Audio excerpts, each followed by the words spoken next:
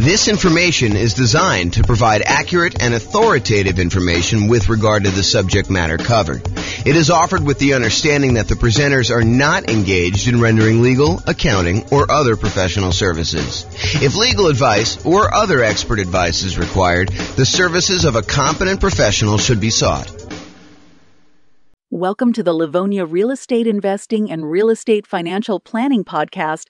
Learn all about investing in real estate in Livonia, Michigan, with a combination of real estate financial planning and modeling with numbers specific to Livonia, plus syndicated, more generalized recordings of live and pre-recorded real estate investing classes, not all of them specific to Livonia. Be sure to stay tuned after the podcast for a message from our sponsors. Hello, welcome. I'm James Orr. Tonight we're going over the Nomad real estate investing strategy. So the primary strategies that we're focused on in the podcast and the classes are the ones on the left here. So buy and hold real estate investing, including short-term vacation rentals. That was last week's class. All the Nomad stuff, which we're covering tonight, Nomad by proxy, Nomad with house hack, Nomad to short-term vacation rentals, Nomad with lease option exit, and then the ultimate real estate agent retirement plan. Those are all the ones I'm going to cover tonight, so I'm not going to go into those. And then house hacking. So this is like our primary group of people that we're trying to serve. So buy and hold, Nomad, and house hackers. And then the secondary strategies, which I'll cover more for being a completionist than really that I'm trying to tailor our classes to this. So you'll get stuff here and there from me. So creative financing, owner financing subject to rent to own, lease option, lease purchase, the ultimate strategy, quick turning and flipping properties, the BRRRR strategy, the buy, rehab, rent, refi. I always have to pause and go through the R's in order. Wholetailing, options and option auction, tax liens and tax deeds, partnerships and syndications, deal maker, syndicator, money partner, and loan partner. And then the stuff I'm not even going to bother covering is real estate investment trusts. Go talk to your stockbroker about those. And covered in other strategies. So if you're like, hey, what about probate, James? Or what about short sales? Or what about foreclosures? Or what about pre-foreclosures? Yeah, those are all going to be sprinkled into all the other stuff. Most of the probate, short sales, foreclosures, pre-foreclosures is going to be primarily creative financing, although they do show up in some other spots. But I'm not going to do separate classes about that as its own strategy. It's really sort of a subset of other strategies. That's why I'm not covering it. So I wanted to acknowledge that I'm not skipping it over. It's just sort of not big enough as its own sort of topic. Does that make sense, everybody? All right, cool. If you got questions, let me know. Interrupt. I do ask that you use the microphone, though, so we can get it on the recording. Okay, so in preparation for this series of classes on real estate investing strategies, I made a database, and I will put a link in the kind of video section for people to go look at. But I made a database in Notion that allows you to go in and look at all the different strategies and all these different characteristics. So you have a handout tonight. It's called Real Estate Investing Strategy Profile, and it's got all these different views or ways to measure investing strategies. Everything from down payment is scalable, how you get into the deals, how you exit the deals, how you do the financing to acquire the property, how you do the financing when you're exiting. All these different areas that are kind of characteristics. So I have this database that I've been working on making for all the different strategies, all the ones tonight, all the ones last week, all the ones in the future classes we're doing on the strategies. And then you'll be able to say, show me all the deals we can do that don't require any money down, or show me all the deals that I can do that are, for wealth building, or that are highly scalable, or that require little money down, or whatever it is that you want to look into. So the database is searchable and also able to be grouped and viewed in different ways. And so the reason I bring this up is if I have a particular strategy and I've grouped it one way, is it possible you'll be like, but James, what about this other really obscure sort of unusual situation where I can do that with this thing? Yeah, so there's exceptions to everything, right? You can do creative financing inside the MLS. It's not likely, right? It's really rare, but you can do it. So I've tried to categorize the strategies, but there are lots of exceptions. Sure, you could find a deal or structure a deal to make choices that are not in line with what I've defined here. But the idea is just because you don't think there's a chance that X can happen doesn't mean it won't happen. This is designed to be a starting point discussion to help you make better investing decisions on your own with additional knowledge. Of course, do your own research and make sure that you understand what's happening. Does that make sense, everybody? Okay. All right, so Nomad variations. This is what we're covering tonight. So there's the traditional Nomad model. And for those of you that have never heard the concept of Nomad before, Nomad is something I named. It's not something I invented because people have been moving into houses, moving out of houses and converting to rentals since the beginning of time. That's why we have a woolly mammoth as our logo. So, way back in the day when people were riding woolly mammoths around, they had their cave and they left their cave and they rented out the cave to the person who was coming behind them and they kind of charged them money for it. It's like that old, okay? So the traditional Nomad model is you buy a house as an owner-occupant. You move into the property. You get owner-occupant financing. There's a reason we want owner-occupant financing. It's because it has a lower interest rate usually, and you have less down payment required. So those are the two primary advantages. So you buy a property as an owner-occupant, you move in, you live there for a year. The year requirement is not something I just made up. It's not mathematically based. It is a document you sign at closing that says to the lender, I agree in exchange for getting this lower down payment and better interest rate loan that I will live in the property for a year. If your lender does not require that, you don't need to follow it. But almost every loan I've ever seen that is like a conventional type loan or FHA loan or VA loan has had this document in there. So you're not going to be able to just say, I'm only going to do a 3-month Nomad. I'm going to speed this thing up. I'm going to do 4 a year instead of 1 a year because James doesn't know what he's talking about. Nope, James does know what he's talking about. If he says a year, it's probably there in the document. So make sure you read it and you understand that if you actually don't live there for a year, you are committing loan fraud. You go to prison for that, okay? So do not commit loan fraud. If the lenders suddenly change it and they say, look, we require now that you live in the property for 2 years, I will start teaching 2-year Nomad. If they tell me 18 months, I'm going to teach you 18-month Nomad. They tell you 3 years, I'm going to teach you 3-year Nomad. Right now, they're telling me a year, so that's what I'm teaching you. You follow the obligations that the lender requires from you. You comply, okay? So you move into the property, you live there for a year. It is a requirement of the lender that you live there for a year. Once you're done with the year, you convert the property to a rental, and you buy your next property to owner-occupy. So really, if you had 2 down payments, if you had down payments for 2 20% down rentals, by doing the Nomad strategy, you could acquire 8 rentals instead. Because instead of putting 20% down, you put 5% down. And the financing is much better. If you look at this, I give you another handout. It's called loan type mortgage insurance comparison thing. And it shows you the different interest rates and down payments required for different loans, owner-occupant investors. The interest rate for the 20% down investment property as of the time of this recording was 6.625 with 2 points. The rate for 5% down paying monthly PMI is 5.5 with no points. So your interest rate is considerably better when you do owner-occupant, okay? And even though you're putting less down, and it's probably going to be a little bit higher payment, it's not as much higher as you might have thought because the interest rates are better, okay? So Nomad is, in the most simplest form, buy a house as an owner-occupant, move in, live there for a year, convert the property to a rental, buy the next property, repeat as many times as you want to achieve the number of rental properties that you want to acquire. Okay? That's the most simple version. Now, all of these are variations. Okay? I'll cover those in a second. But for Nomad, you're typically putting owner-occupant financing, 0% down. There are 2 primary 0% down loans. The USDA loan for rural properties. So those are the 2, oh, sorry, I only do one of them. So USDA and VA. VA is a loan that you can get if you're a veteran. That's another nothing down loan program. USDA, you have to do a rural property. VA, you have to be a veteran in order to get them. So those are the 2 nothing down programs. The next lowest down payment is the 3% down conventional loan. That's on your sheet. And there's 2 different flavors of that. There's the lender paid PMI version, and then there's the lender the monthly PMI version. You can do an upfront PMI payment. You could pay a one-time lump sum fee and get rid of PMI. So there's really 3 flavors of PMI. But really the 2 that we are going to discuss most and the 2 that are on your sheet are the lender paid PMI or the owner-occupant paid monthly PMI. So that's 3% down conventional. The 3.5% down loan is the FHA loan. The FHA loan also allows you to buy duplexes, triplexes, and fourplexes. So you could do a 3.5% down duplex, a 3.5% down triplex, or 3.5% down fourplex. The other loan that allows you to buy multifamily as an owner-occupant is the VA loan. So the VA, you can also do duplexes, triplexes, and fourplexes. Okay?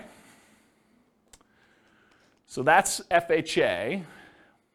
FHA's PMI never goes away, by the way. It's there forever. So you'll probably want to refinance out of that at some point. Although if you got a really good rate on it and rates have gone up considerably from there, maybe it's still cheaper for you to actually keep the PMI and not refinance. So that could come up too. And then the last one that traditional nomads use, which is probably the primary one that the overwhelming majority of them are going to use, is the 5% down conventional loan. Because VA and USDA, they limit the number you can have. VA, it's based on your benefits. USDA, I think it's 1. Although I could be wrong about that, but I think it's just 1 that you could have USDA. And then 3% down conventional, I think you can only do that once. And then 3.5% down FHA. There are some really unusual exceptions, like if you move a certain distance out of the area, you can use your FHA benefits again. But really, you're only going to be able to have 1 FHA loan on your Social Security number at any given time. And then finally, 5% down, you can have as many of those as you want, as many as you can qualify for. So when people tell you, look, I'm only able to get 10 conventional loans, that's true, except for owner-occupant. You can get an 11th owner-occupant loan. So you could get an 11th 5% down loan. You can get a 12th one. You can get a 13th one. You can get a 15th one. As long as you have your debt-to-income ratio where it is and you have enough income to qualify, you can qualify for as many of the 5% down loans as you want, as long as you're owner-occupant. But once you get to 10, it's going to be really hard for you to get a conventional investor loan, non-owner-occupant. Pause for a drink. Okay. So that's traditional nomad. All the financing stuff pretty much applies to these other ones too. But fixer-upper nomad is buying a property that needs work, where you live in it, you move into the property, you live there, you do the fix-up work, then you convert it to a rental after a year, 18 months or 2 years, whatever time period works for you, but a year minimum. That's what fixer-upper nomad is all about. Buying properties at a discount, putting in money in order to fix them up, and then converting them to rentals by living in them. Different than BRRRR, right? Because BRRRR, you're not living in properties. What's that? You're not refinancing it. You're not refinancing. That's also another good point. Thanks, Nick. Refinance it if you could you buy it with hard money, rehab it, refinance it, live in it? So Rachel asks, are you able to buy a property as an owner-occupant with a hard money loan, move in there, do the rehab, and then refinance it into an owner-occupant loan? You probably could if you could get a hard money lender to allow you to move into a property with a hard money loan. Usually hard money loans are considered commercial loans, and there are different laws and regulations about making owner-occupant loans as a commercial lender. Most commercial lenders do not want you moving into your properties that they have hard money loans on, and so I would think you need to probably have a private loan, probably not hard money, or a hard money lender that doesn't really know what they're doing, and they're willing to take on that risk. Or you do all the rehab before you move in, then you move in and do the refinance where you do that. But then that becomes more of a BRRRR. And if you're, I'd have to think about that one. I'd like to talk to you. Yeah, I'd have to think about that one. I don't have a lot of people doing that, but I guess you could do some variation on that. I wonder how the delayed financing loan would work, because usually the BRRRR stuff is at 20% down payment or 80% loan to value. And so that's what we're targeting for our kind of like rate and term refi. When you're doing a delayed one and you have rehab money, I don't know if you could do the 5% down loan programs anymore. You might have to still do like 20% down, which kind of defeats a lot of the benefits of doing Nomad. So I don't know, I'd have to think about that one. And maybe if a lender is listening to this and you want to research that and reach out to me, my email address is at the end of the presentation. Okay, so fixer-upper Nomad, that's buying a property at a discount, living there for a year, converting it to a rental. Nomad by proxy. How many people like the idea of moving into a property every year? Just one in the room. Okay. Everyone else, Nomad by proxy is getting someone else to move in on your behalf.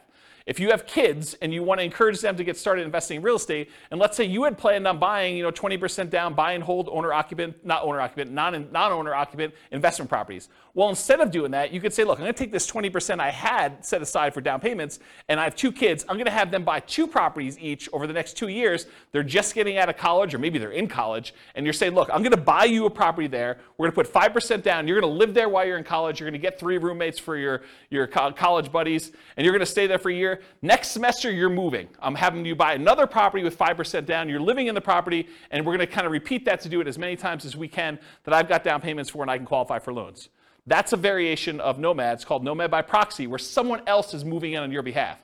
We also have some clients that are doing it with their parents. Parents are moving in from out of the area. They want to be near their grandkids. The kids, I guess that's grandkids. But they're basically saying, look, mom and dad, I'll tell you what, you come out here. I will put the down payment up for you to move into a property. We'll both own the property together. When you pass on, we just have an understanding that I am inheriting this property.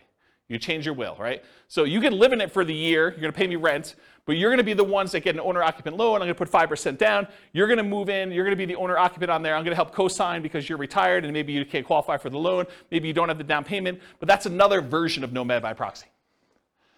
Okay, Nomad's a short-term rental.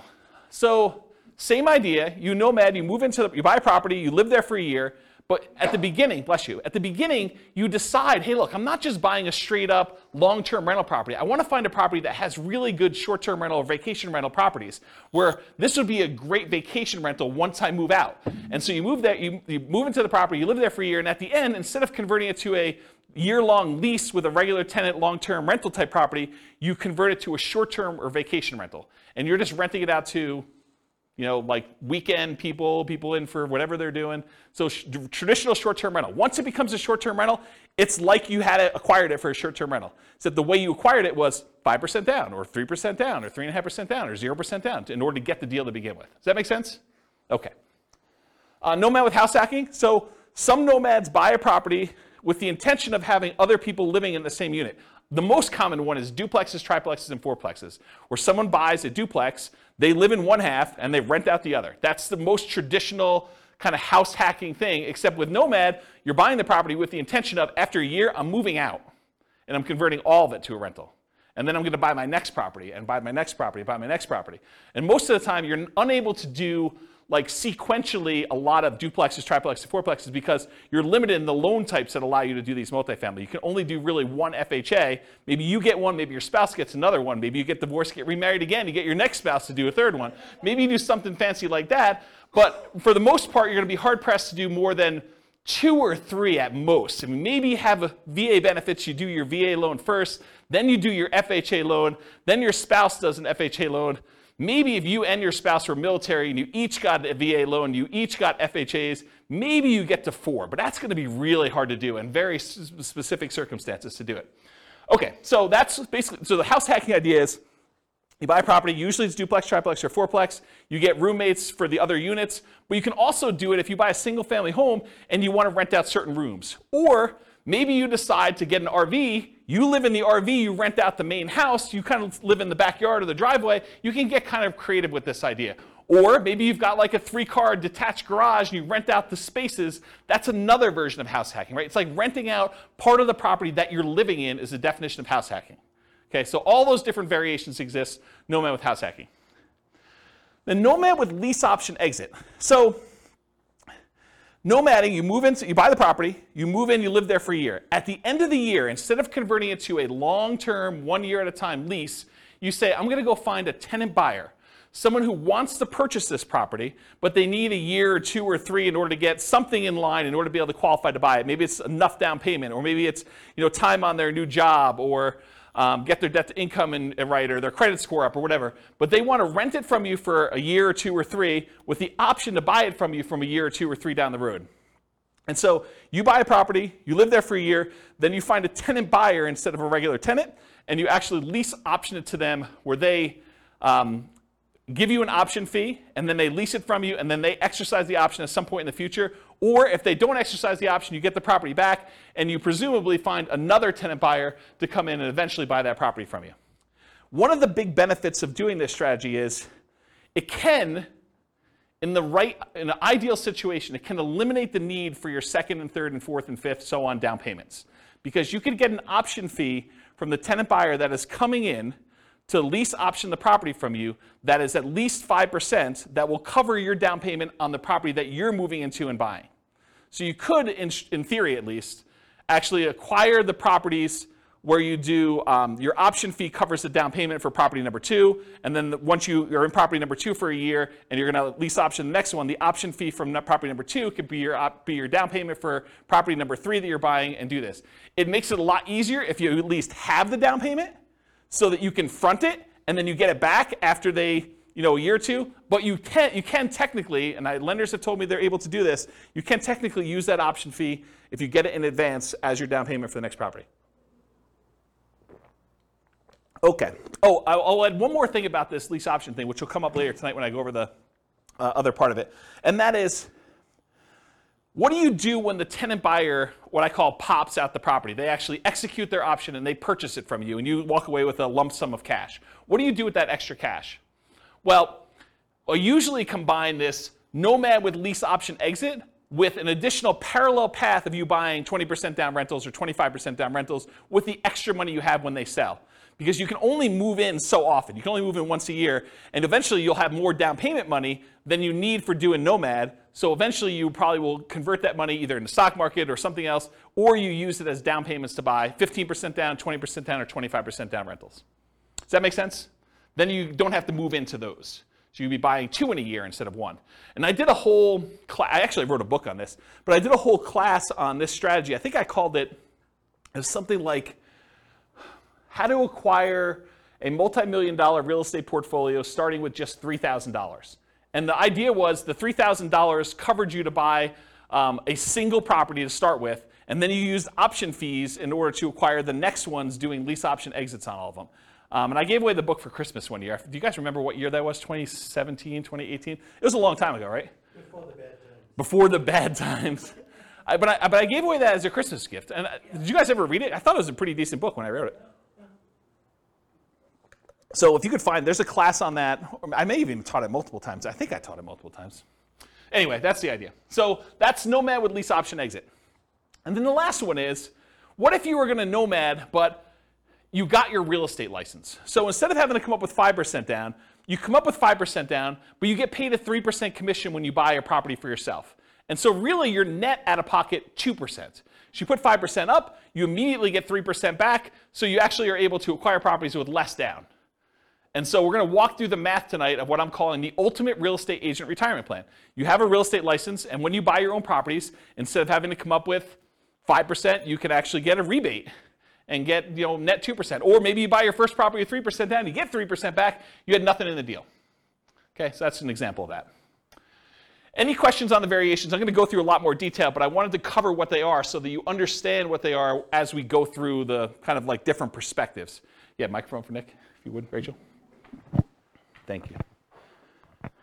Are you violating the loan by doing the short-term rental and short-term renting it before your 1 year is up? So you're saying, hey, what if I move out of the property early at 11 months and I convert it? No, you still live in it, but like just on the weekends, you rent it out. Oh, I don't think so. I think you could actually do vacation rentals in the first year on an owner-occupant loan. That's my understanding. And the example I'm using to cite that is you can buy a vacation home. You put 10% down. It's technically an owner-occupant second home type loan, but you're renting that out to vacation people in that first year. I don't think there's any laws or rules about that. And let me back up and say this. Check with your lender, because I'm not a lender. I don't know, and your lender may have different rules, or your loan, or they may have changed the rules since you listened to this recording. But go check with your lender and ask them those questions. But my understanding is that there is no problem with that. Yeah, good question. All right, any other questions on these? You guys like this? Pretty cool. It's got a cool class. See? Check it out. All right, so now I'm going through this kind of like real estate investing strategy profile, and I'm going to just start talking about the different characteristics of this strategy and the kind of like where it lies. So is this a real estate investing strategy or a real estate entrepreneurship strategy? And I define the difference as this. When you're investing, your primary goal is to take money and get a return on that money.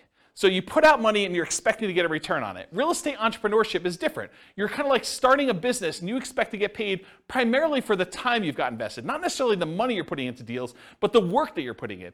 And so traditionally with buy and hold, you put up 20% down, 25% down, and you want to make it as passive as possible. You're not really trying to get a return on your time. You're trying to get a return on that 20% or that 25% down. When real estate entrepreneurship, you might be going buying properties creatively, lease options or subject to or something like that, where you're primarily going out, you're doing marketing, you're talking to sellers, you're getting a seller to agree to some type of creative financing deal. Maybe you're not putting a lot of money in the deal, but you have a lot of time and effort put into it. And so that's real estate entrepreneurship, where you're trying to get a return on the time you put in primarily versus the money. So nomading, in my opinion, is investing. Is you're putting up some money and you're doing this. There's not a lot of extra work to nomading, more so than just picking out the property, acquiring the property, and moving in. So most of the time, people are typically thinking of nomad real estate investing as an investing strategy rather than real estate entrepreneurship. However, there are strategies that are more entrepreneurial. They take more effort and more work. For example, fixer-upper nomad. You're moving into your property. You're doing manual labor. Either you're managing a contractor or contractors or trades in order to come in and do stuff for you, or you're doing it yourself, or you're actually swinging a hammer and laying flooring and painting and stuff like that in order to do that. That's pretty active. That's pretty entrepreneurial, in my opinion. So these are more entrepreneurial. Fixer-upper nomad, nomad to short-term rental. Unless you're hiring a property manager and it's really hands-off for you, that one's probably going to be more hands-on, more entrepreneurial, more active. Nomad with lease option exit, you're finding those tenant buyers. That's a lot of extra work. You're kind of managing that process of seeing them through to actually buying the property from you. That's a little bit more work. So those are a little bit more entrepreneurial in my mind. Now, remember I said at the beginning there's like exceptions. You're like, James, what about this? Yeah, it's gray, right? I mean, some of these are more than others, but it's not like black and white. This is that. This is more investing. These three ones are more entrepreneurial. Not that they are absolutely entrepreneurial and these are absolutely investing. Make sense, everybody? All right, cool. Money required. We talked a little bit about this, so I'm not going to cover it in ridiculous detail, but typically for these nomad properties, 0% down, that's the USDA, the VA loan, it's all on your sheet, by the way, if you're kind of follow along on the top there. So typically 0% down, 3% down for conventional financing, 3.5% down for FHA, and the VA and the FHA are the ones that you can do duplexes, triplexes, fourplexes, and single-family homes with, or that 5% down conventional, which is the overwhelming majority of what my clients are doing. They're usually using 5% down, okay? So typically for the money required, you need that down payment, 0, 3, 3.5, or 5% down, plus you need any deferred down payment. Here's what I mean by deferred down payment. So you need to come up with the 0, 3, 3.5, 5% down immediately when you purchase. But sometimes when you buy a property with 0% down, or 3% down, or 3.5% down, or 5% down, you're gonna have negative cash flow. If you had put 20, 25, 30% down, you wouldn't have negative cash flow. So you could choose to put more down and not have negative cash flow. Or you could choose to put less down and have negative cash flow. So what is that negative cash flow really? It's deferred down payment. It's the money you're paying monthly instead of coming up with an extra $60,000, $70,000, $80,000. So are you okay with $200 a month negative or $500 a month negative instead of $60,000? And the $200 a month negative may be for a year, 2 years, 3 years. So the idea is that instead of coming up with the $60,000 more for down payment to have it have break even or positive cash flow, you could say, I'm willing to pay this $200 a month because I only needed to come up with 3% down or 0% down or 5% down or 3.5% down in order to acquire this property. So for money required, you need the initial down payment, 0, 3, 3.5, 5%, plus any deferred down payment, aka negative cash flow, plus reserves. Right? You're not going to do this kind of real estate investing without having adequate reserves. All right, so those are the three sources of money that you need to do these types of deals. You might also see less frequently when you're doing nomad by proxy, when you're the one moving in but someone else is providing the down payment. So you might actually be the one moving into the property, but your parents are doing the down payment for you. Or you're the grandparents and your kids are providing the down payment for you. So you might not need that money. You might use a lease option, non-refundable option fee, deposits on properties, that you're moving out of as the down payments for purchasing the next property with Nomad with lease option exits. We talked about that before. You get the option fee after the year for that person to become a tenant buyer, move into the property with the right to buy it from you. And that option fee is usually non-refundable. It's negotiable, but it's usually non-refundable. And so you get to use that without having to worry about having to come up with it again. And it gets, in most cases, it is applied as a down payment toward their purchase. Okay? So talk to your lender about how to structure that correctly for you. But when you're doing these things as far as money required, you may not need the down payment if you're using the option fee from the tenant buyer to provide your down payment for the next one. Although it's much easier if you have the down payment and you just get reimbursed, right? From just a logistics, mechanical way of it works. If you've got the 5% sitting around, knowing that after you close, you're going to get that back, a lot easier to structure than having to get it in your hands before the tenant buyer moves in, before you actually close on the loan, because what do? Do you go under contract when you don't have that in your hand? That's kind of iffy, right? I mean, you risk your earnest money. It's a little harder to structure that way. You can, but it's harder. Or rebate on down payments with that ultimate real estate agent retirement plan. Instead of having to come up 5% down, you come up with the 5%, but you immediately get 3% back. or putting more down or buying all cash. So you don't have to do 5%. Most of the time we do because we want to have good reserves and use that money for additional down payments elsewhere, or additional investments elsewhere. But you could decide to put 20% down, move into the property, and do Nomad that way. Just most people are not. Or if you want to buy all cash, you could do that too. There's another little variation here for Nomad to short-term rentals. If you're doing that vacation rental thing, technically you could do a vacation home. It helps if it's, I think it's probably required actually, that it's in another geographic location for that second home, and for those you put 10% down. So you can get another vacation home and wherever you want to vacation, you vacation in it, a couple weekends a year, and then you rent it out short-term rental for the rest of the time. So you could do that also, usually in parallel for that second home. Any questions on these? Cool. Credit required. So this is traditional owner-occupant financing. You got to qualify for an owner-occupant loan. So you must, I think I hit this home. Did I not cover this? You must move into the property, you're committing loan fraud. Is there anyone confused about that? You got to move into the property, otherwise it's loan fraud. So, and if you're doing Nomad by proxy, somebody has to move into the property.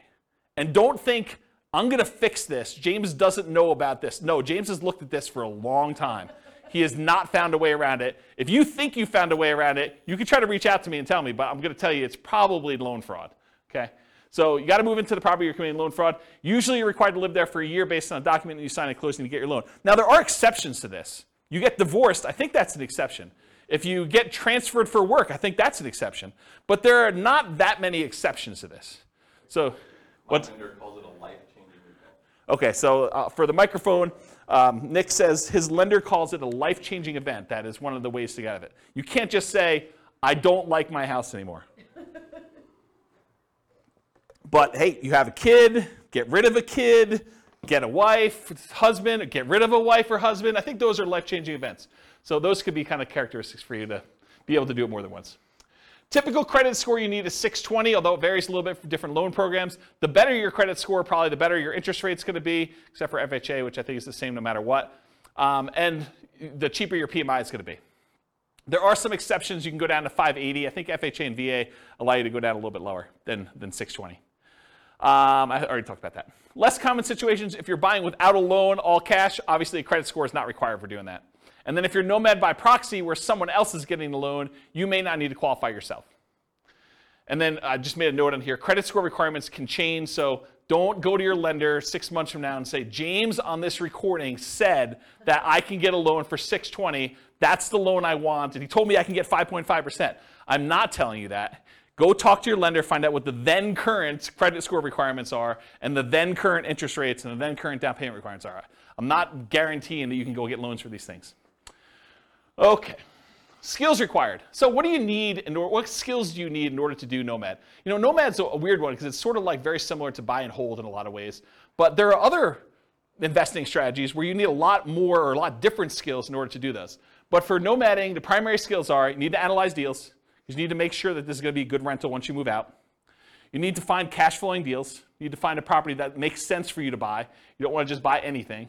And I think that's probably one of the bigger mistakes is people buy properties that they primarily, bless you, they primarily want to live in, but that may not make the best rentals. I think there's a little wiggle room there, but you don't go buy your dream house that would never make a good rental just because you can. Okay, so you need to find decent cash flowing deals.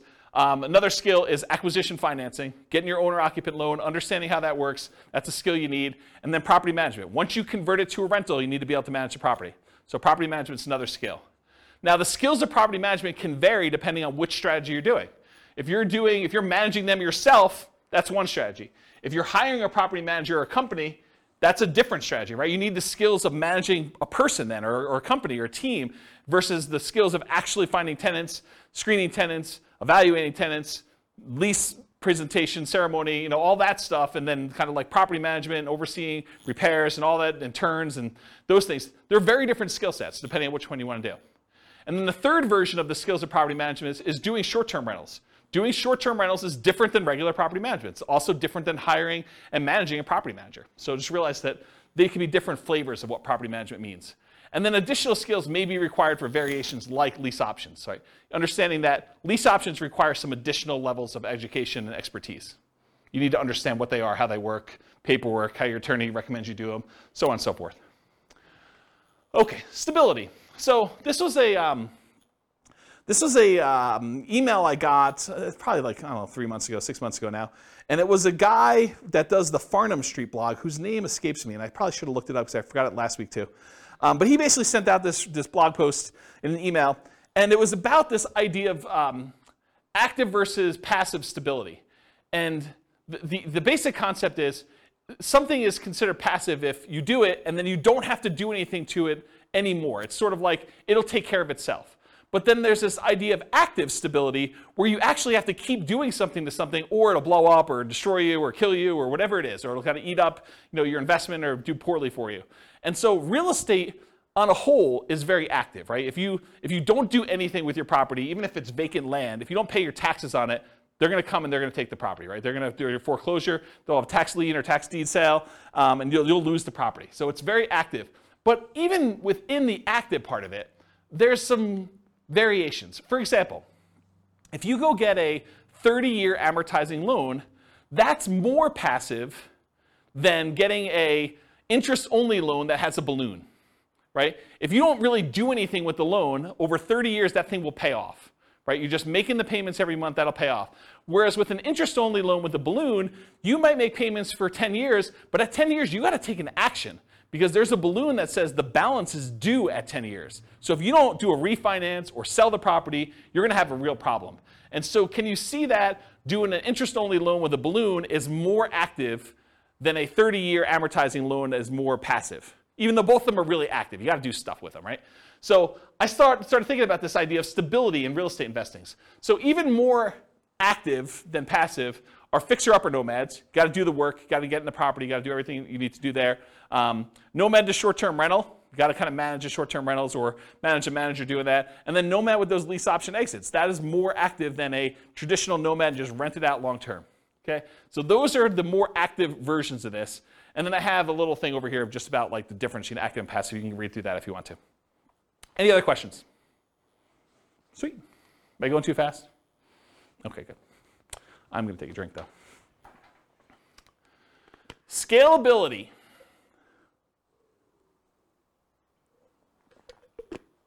Okay. So what if you really wanted to do Nomad 10 times in the first year? Hard to do, right? Because you got to move into the property. We got that year-long commitment we got for the lender. So Nomad is often limited to 1 per year. From that perspective, it is much harder to scale. There's a slower acquisition speed for you. You get slowed down. Some would argue that's good, right? You're kind of like dollar value averaging or dollar cost averaging, depending on how you look at it and what you're kind of like squinting to kind of convert it from a stock kind of term to a real estate term. But you're buying 1 unit per year, regardless of what the price is doing. So you're buying like over regular intervals. The market's down, you get a little better deal. Market's up, you pay a little bit more, but the properties you purchased previously are also up too, presumably. So you could increase your speed, your ability to scale, with Nomad by proxy. You could have someone else move in. You got 3 kids, you could do 3 a year now, right? You got 2 sets of grandparents, you want them to move near you, great, you can now do 2 a year. Nomad to short-term rental. So with 10% down, you might be able to do a second vacation home in parallel to this strategy, right? So as far as scalability goes, you could move into one yourself where you live in, and then maybe you buy a second vacation home every year in a new location. And then you could put non-owner occupant, regular investor, not moving into the property, a strategy like traditional buy and hold in parallel. So you buy 1 Nomad that year, and you've got enough for 20% down payment. You buy a 20% down payment non-owner occupant, you could be doing those at the same time. So as from a scalability perspective, though, there is something working in your favor with Nomad, and that is it is 1/4 the down payment required for traditional buy and hold. Instead of having to save up 20% down, you only need to save up 5% down. So from that perspective, it's even more scalable than traditional buy and hold is. You know, it's somewhere between 1/3 if you're doing the 15% down non-owner occupant loans. Most people are probably doing the 20 or 25. So in that way, it's 4 times as scalable. For the same down payment you need to buy 1 20% down rental, you could buy 4 Nomads. It takes you longer time to do it, but you can actually do it faster in the form of down payment. So if you've got great savings rate, maybe you don't need to worry about that as much. But if you're slow on your savings rate, this could actually be a way to speed things up. Also, 5% down payments, the owner-occupant ones typically have better interest rates. So from that way, it helps you as well. Any questions on scalability? Risk exposure. So I would consider Nomad to be a medium risk strategy. I don't think it's a low risk strategy, and I don't think it's a high risk strategy, because there are things that are riskier and there are things that are less risky. But I would consider this to be a medium risk strategy. And so here are some of the risks you have when you do Nomad. You have what I call amplified returns. Because you're putting less down, sometimes as little as 0, plus some closing costs and stuff like that, sometimes as little as 0 down, your returns get amplified. If things are going well, they get amplified positively. You know, if you make $12,000 in appreciation in 1 year on a very little or 0 down investment, your returns look amazing, right? You put $1,000 into the deal, you make $12,000, that's like crazy, crazy good. However, what if property values went down that year? Well, they get amplified in the negative direction as well. So if you have a loss, they get amplified negatively. If you have a gain, they get amplified positively because your down payment is so much smaller. Another risk is increased likelihood of negative cash flow, right? If you're only putting 5% down or you're putting 0% down, your chances of having negative cash flow are greater than if you put 20% down or 25% down. So I think that is an additional risk that you have.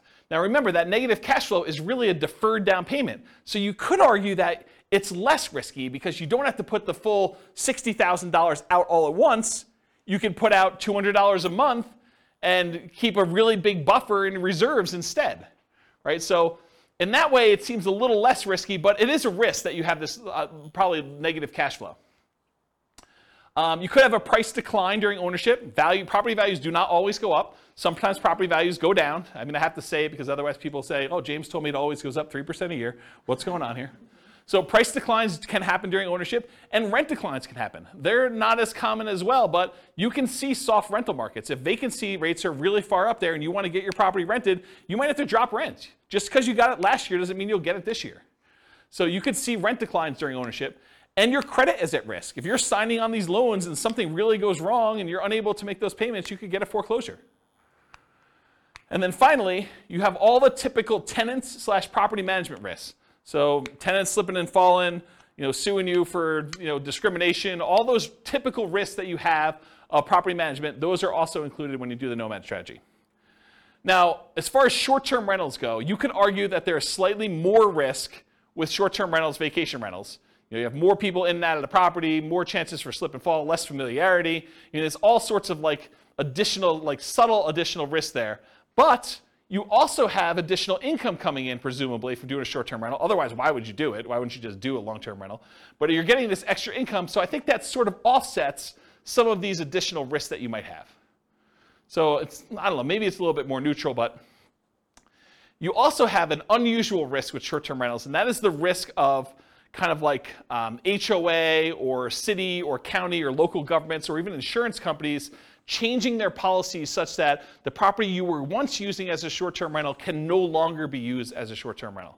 So I think that's an additional risk that you're less likely to see with long-term, year-long leases, buy and hold type rentals. Any questions on risk exposure? Is this helpful for you guys, kind of seeing it's all broken out this way? Are you seeing the form, those that came, who came last week? Just you, right? Are you seeing the parallels of how this works now? Yeah, this makes a lot of sense. That's the idea. I try. All right, so profit speed. How quickly and what magnitude of profits do you see? So how quickly do you make money and what size of money do you make at what interval? So if you guys have seen this before, this is my return quadrant. The return quadrant shows you the 4 different areas of return you get by having a rental property plus reserves. So on the left-hand side is cash later, appreciation, and debt paydown. It's money that you're seeing in your return, but you're going to have a hard time accessing until you either sell the property or you do a cash-out refinance. So the property values tend to go up over time, and you tend to pay your loans down over time. That usually increases your equity in your property, and you can access equity by selling the property or doing some type of cash-out refinance. Those are the 2 primary ways. There are other ways, but they're more unusual. And then on the right-hand side is your cash now stuff. That's cash flow and the tax benefits you get by owning rental property, and I'm specifically talking about cash flow from depreciation.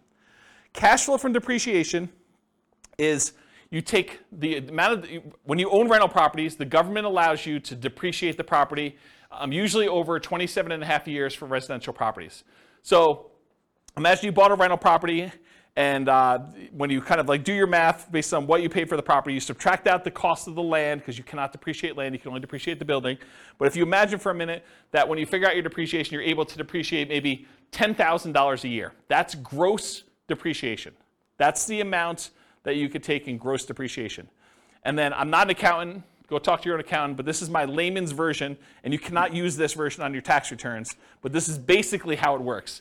If you make $100,000 a year and you have $10,000 in gross depreciation by owning a rental property, then you're only paying taxes not on the $100,000, you're paying taxes on the $90,000. So what you really end up doing is you save $10,000 of taxable income.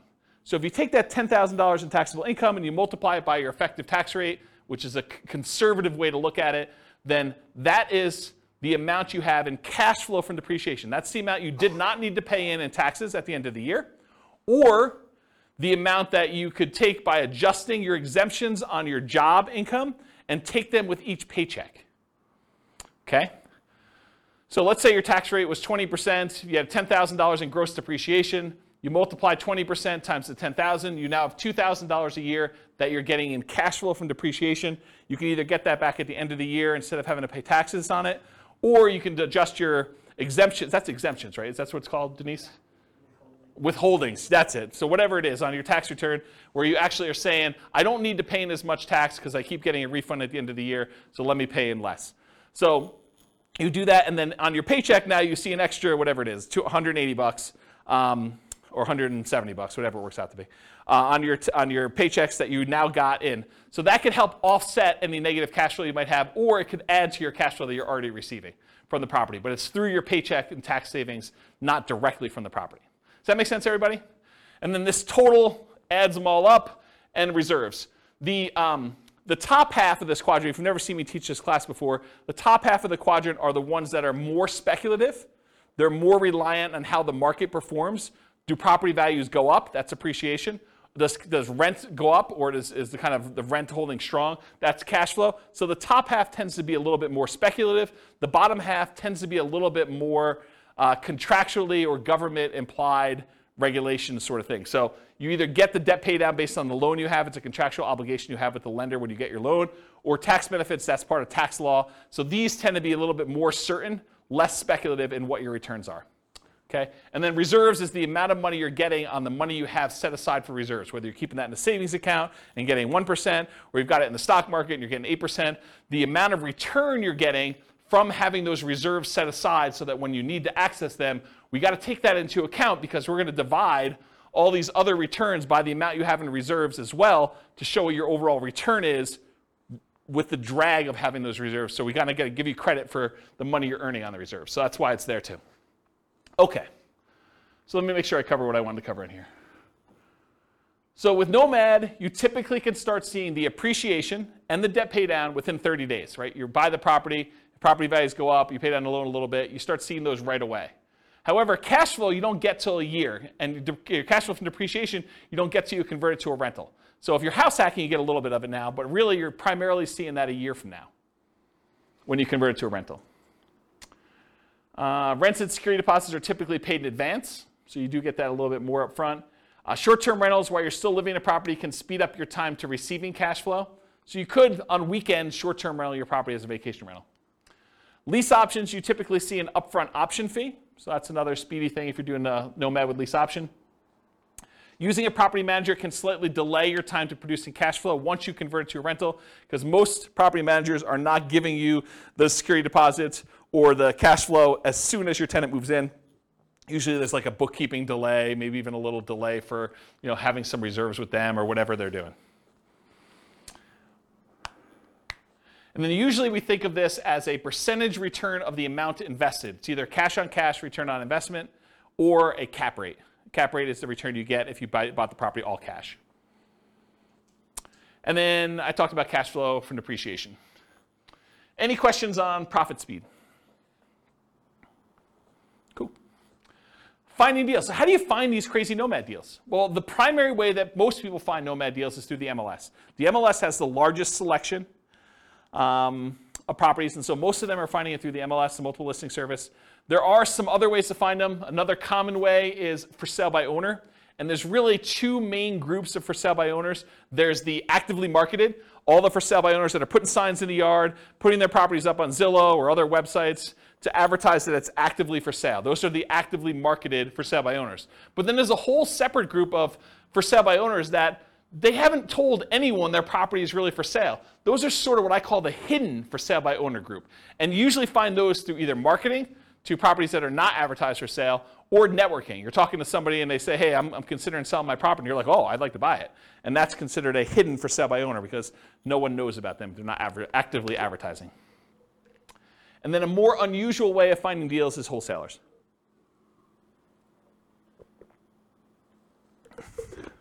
Okay. Any questions on finding deals? What are you laughing at? So easy? Oh.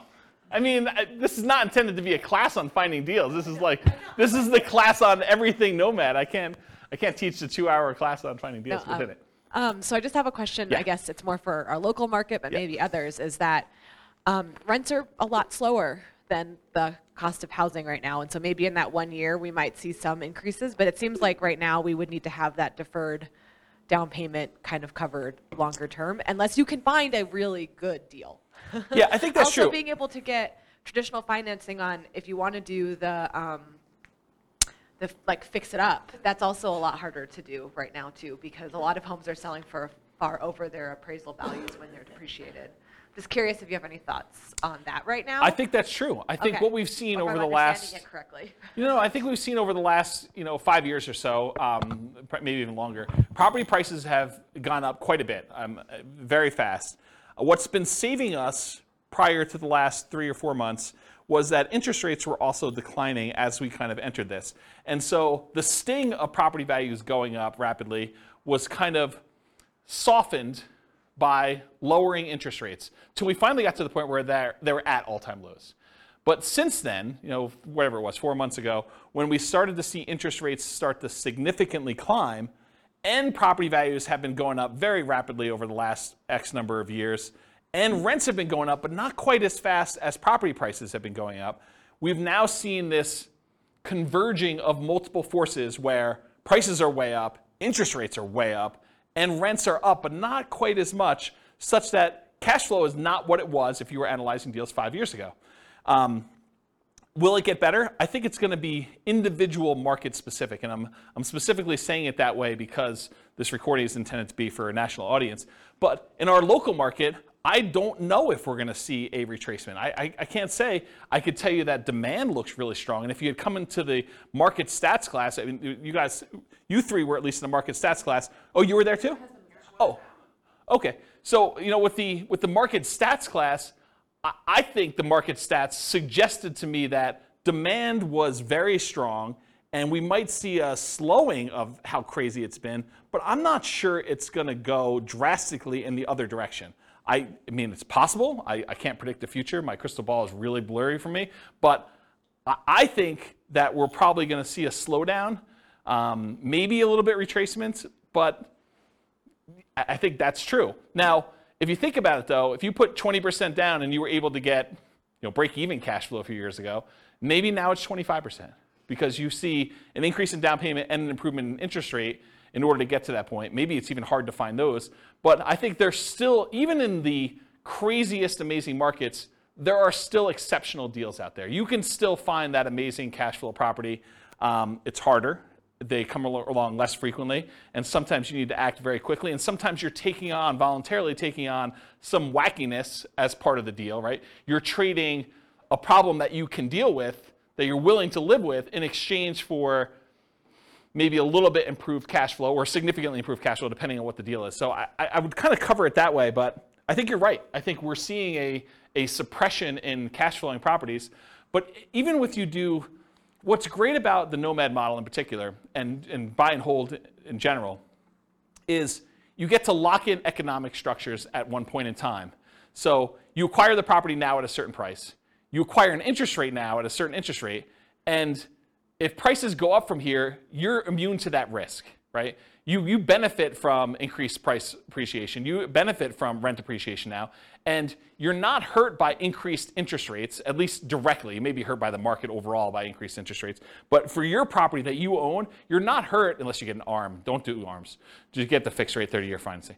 But you're not really hurt by interest rates going up. And actually, when interest rates do decline, because it's a cycle. I mean, things go up and things go down. It may not go back down to all-time lows that we've seen, but you may be able to ratchet down your interest rate at some point in the future where you were locked in at, whatever it was, 6.75 if you got a non-owner occupied type loan, and now they come back down to 5%. Well, now you can improve your position 5 years from now when prices have gone up, rents have gone up, and interest rates have come down a little bit. So you get the benefit of sort of locking in these things. So in my opinion, one of the great benefits of Nomad and buy and hold in general is being able to control this asset, and then you can sort of benefit from when the market goes in your favor, but you're not hurt much by a market going against you, at least if you're holding on.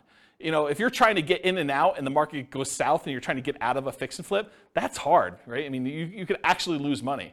But if you're kind of holding a property and we have even a 5-year long dip, okay. I mean, if your intention is to hold that for 30 years and pay it off, does it really matter? Probably not, right? So I don't know. That's how I see it short term. Hope that answered your question. That answered? Okay, good.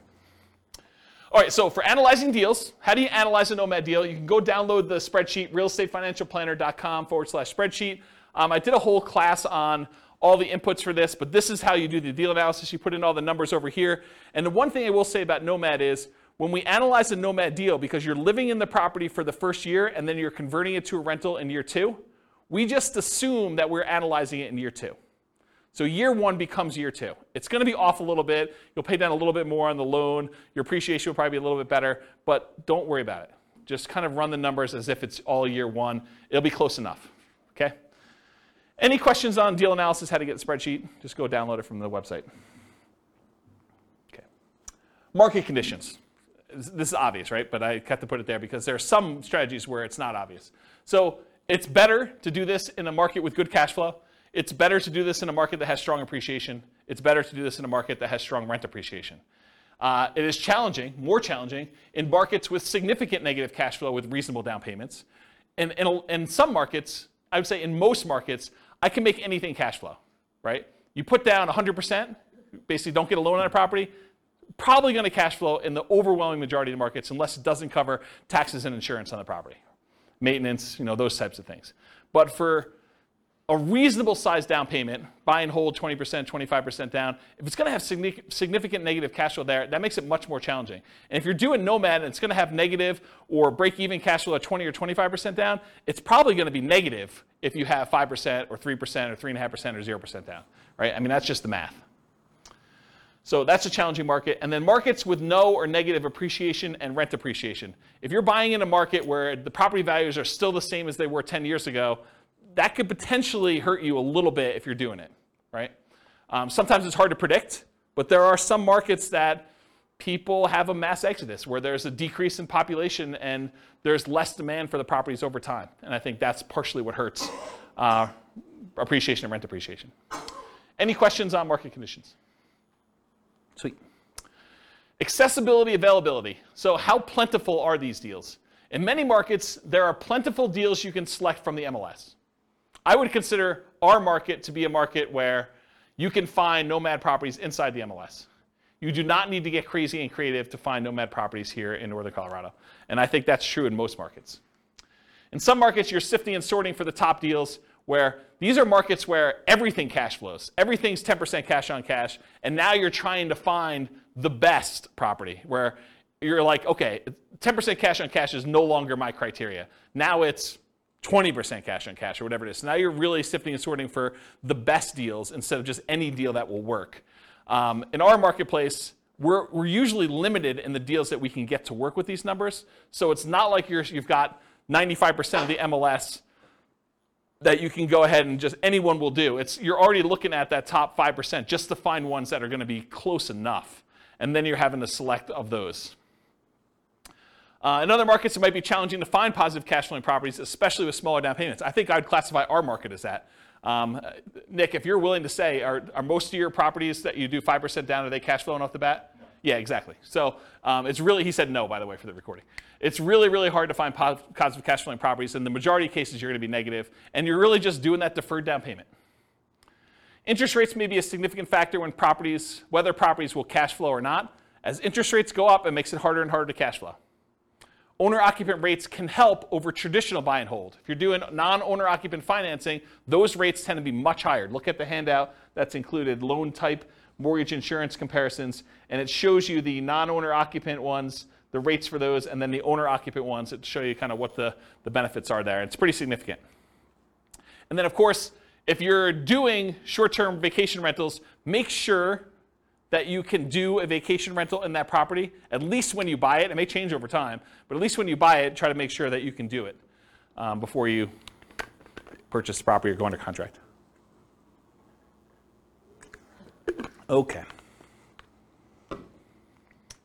Using retirement accounts. So in some real estate investing strategies, you can use your retirement account, self-directed IRA, self-directed 401k in order to do investing. Since you're doing owner-occupants for Nomad, you cannot use your self-directed IRA, self-directed 401k. I think it's called self-dealing or something like that, where you're unable. Is that the term? Do you guys know? Yeah. Self-dealing if you're actually trying to do owner-occupant stuff with it. And you'd be restricted if you were trying to do stuff in your lineal ancestry sort of thing, doing it for your parents or your kids. You still cannot do self-directed IRA and deal with direct lineal bloodline sort of family relations. So you have to do it with, I don't know, somebody who is outside of that relationship. Go talk to a specialist in doing self-directed IRAs or 401ks if you want details on that. Or maybe I'll do a class on it at some point. All right, any questions on this? Sweet. Quantitative analysis. Okay, so this was the first, whatever it was. I can't even do math now. First 5/8 of the class was all about sort of like a qualitative analysis showing you like how the different characteristics of this as a real estate investing strategy are, and I kind of measured some different things to show you this is how it is. The second half, I'm really going to focus, second 3/8, I'm going to focus primarily on more of a quantitative study of like, how does this strategy compare if we're doing buy and hold? With my thinking being that as I do different strategies over different classes, over different kind of nights and stuff like that, I will kind of reference back the other ones that we did to show how those did numerically, and then how does that compare to the strategies that we've already covered. So you'll be able to see tonight at least buy and hold to Nomad, and then as I move forward, I'll look back at buy and hold and Nomad and whatever we're doing that night to kind of give you a comparison. So that was my thinking. We'll see how it goes because it's already getting overwhelming with just the buy and hold comparison, but that's my intention as of right now. So here it is. How well does Nomad perform toward achieving financial independence? That's primarily what I'm looking to measure. And as I go through these, one of the things I realized very quickly as I went through them, because I was making decisions as to, well, I'm not going to show 30 examples of this one. I could show 30 examples of this strategy versus 30 examples of this strategy. I'm just sort of showing one or two of each kind of group, but each individual sub-variation of Nomad could literally be its own full-day seminar, not even just one class. It could be like a full day of, let's go over all the different ways that Nomad with lease option could work and how that impacts your ability to achieve financial independence and how they compare and risk. And there's there's a lot of stuff. So I have a lot of stuff I can cover over the future. So there will probably be their own eventual full classes on each. And there probably are at least a full class or several classes on them. It is, and this is kind of like a warning to you, it's naive to generalize these results. Okay, so if you go and say, oh, James said, and I'm making this up because I don't remember, James said lease option is the best strategy I should do, so I'm always going to do lease options in every situation. And he says Nomad by proxy is the second worst, so I should never do that one.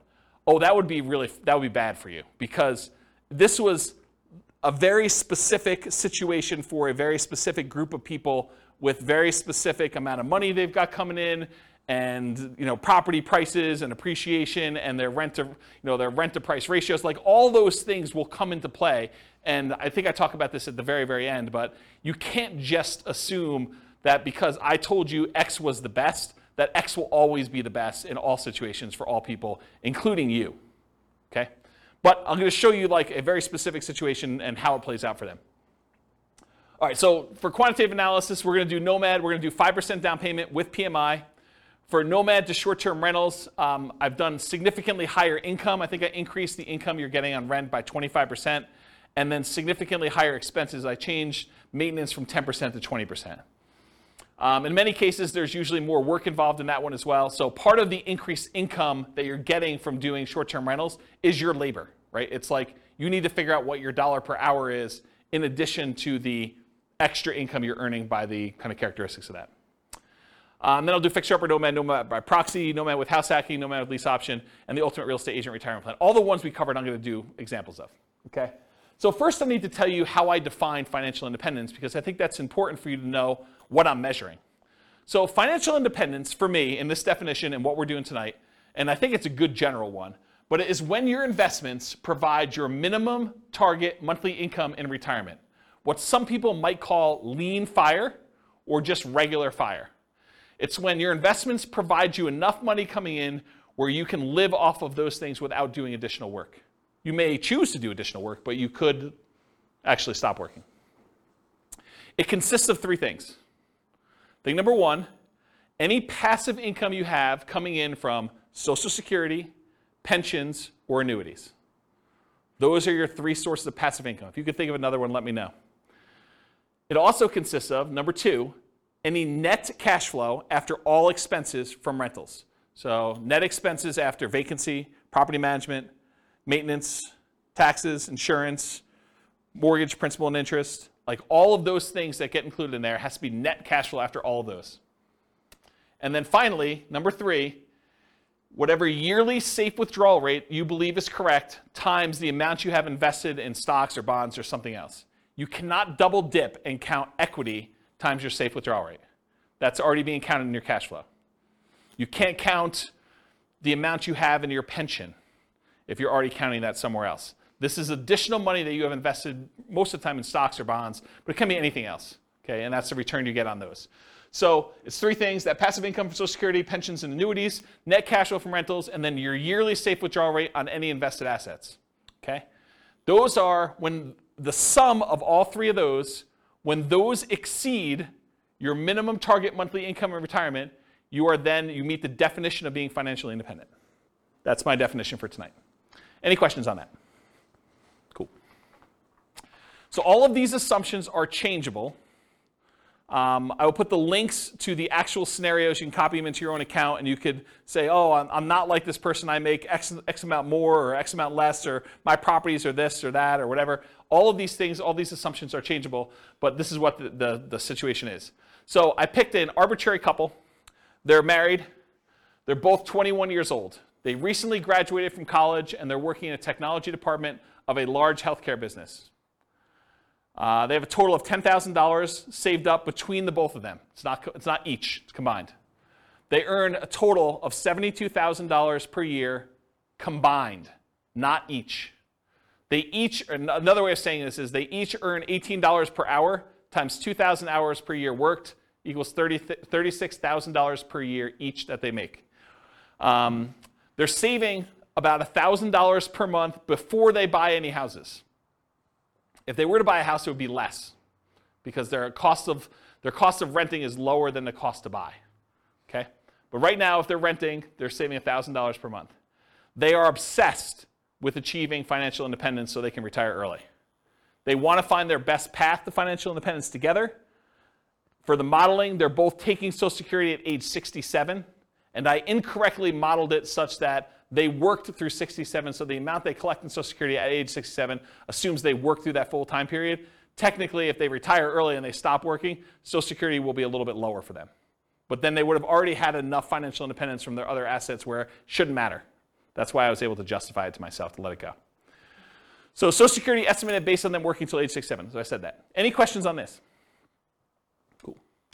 So I highlighted on your loan type mortgage insurance comparison sheet the different owner-occupant loans and the interest rates. So we didn't use FHA or USDA or VA or 3% down, either of those, or the 5% down lender paid. This is why it could be an entire class or an entire day just on each one. We could look at different loan combinations, right? We could do They got a VA loan first with a duplex, then they got a FHA loan with a triplex, then they did 5% down, or maybe they did 3% down. So, I mean, it could take a day just to go through all these variations, or you guys do it on your own. What I did is I said, okay, they're doing 5% down with monthly mortgage insurance at 5.5.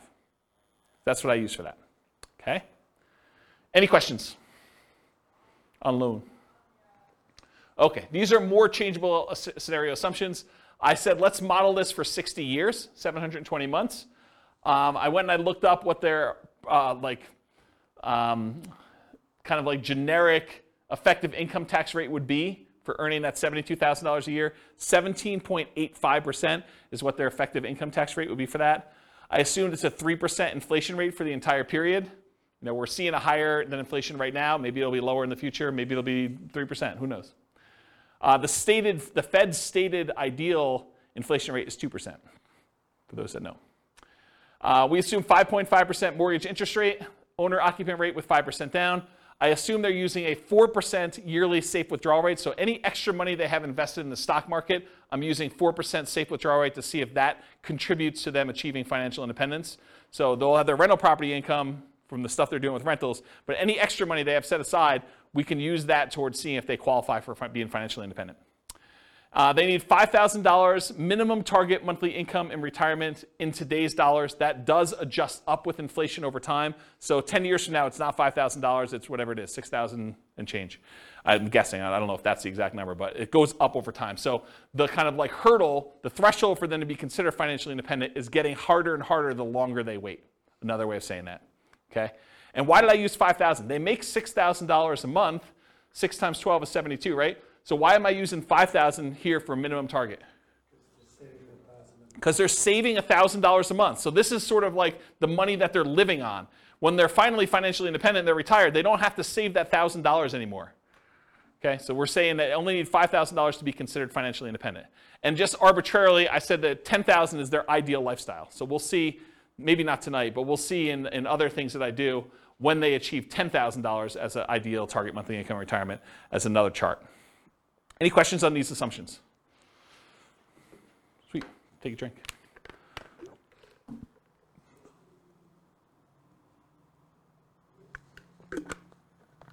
All right.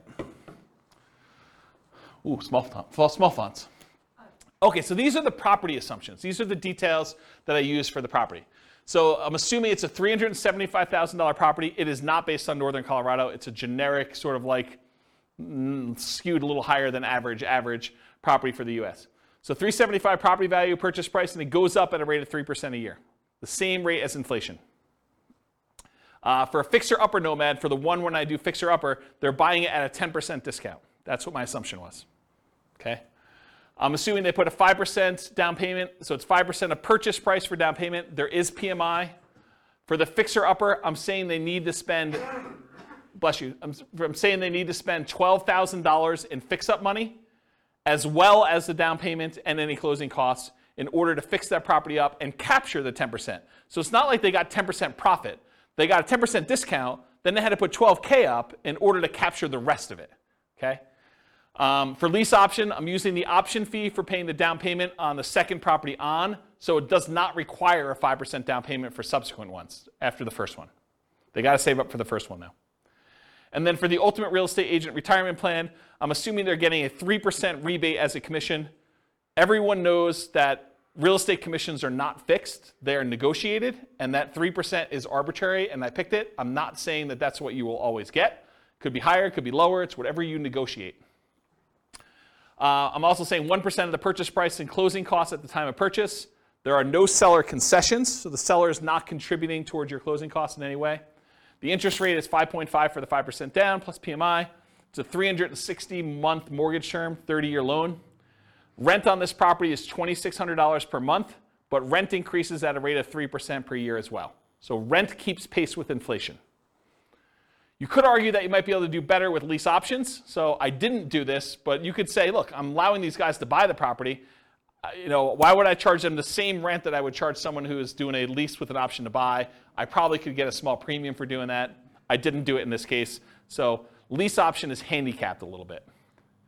And then for house hackers, if you're renting out 1 bedroom, I'm assuming you're getting $650 a month for that bedroom. If you're renting out 2, that's 2 times $650 or $1,300. If you're renting out 3, I assumed it's $650 for all 3. That's $1,950 if I did my math right.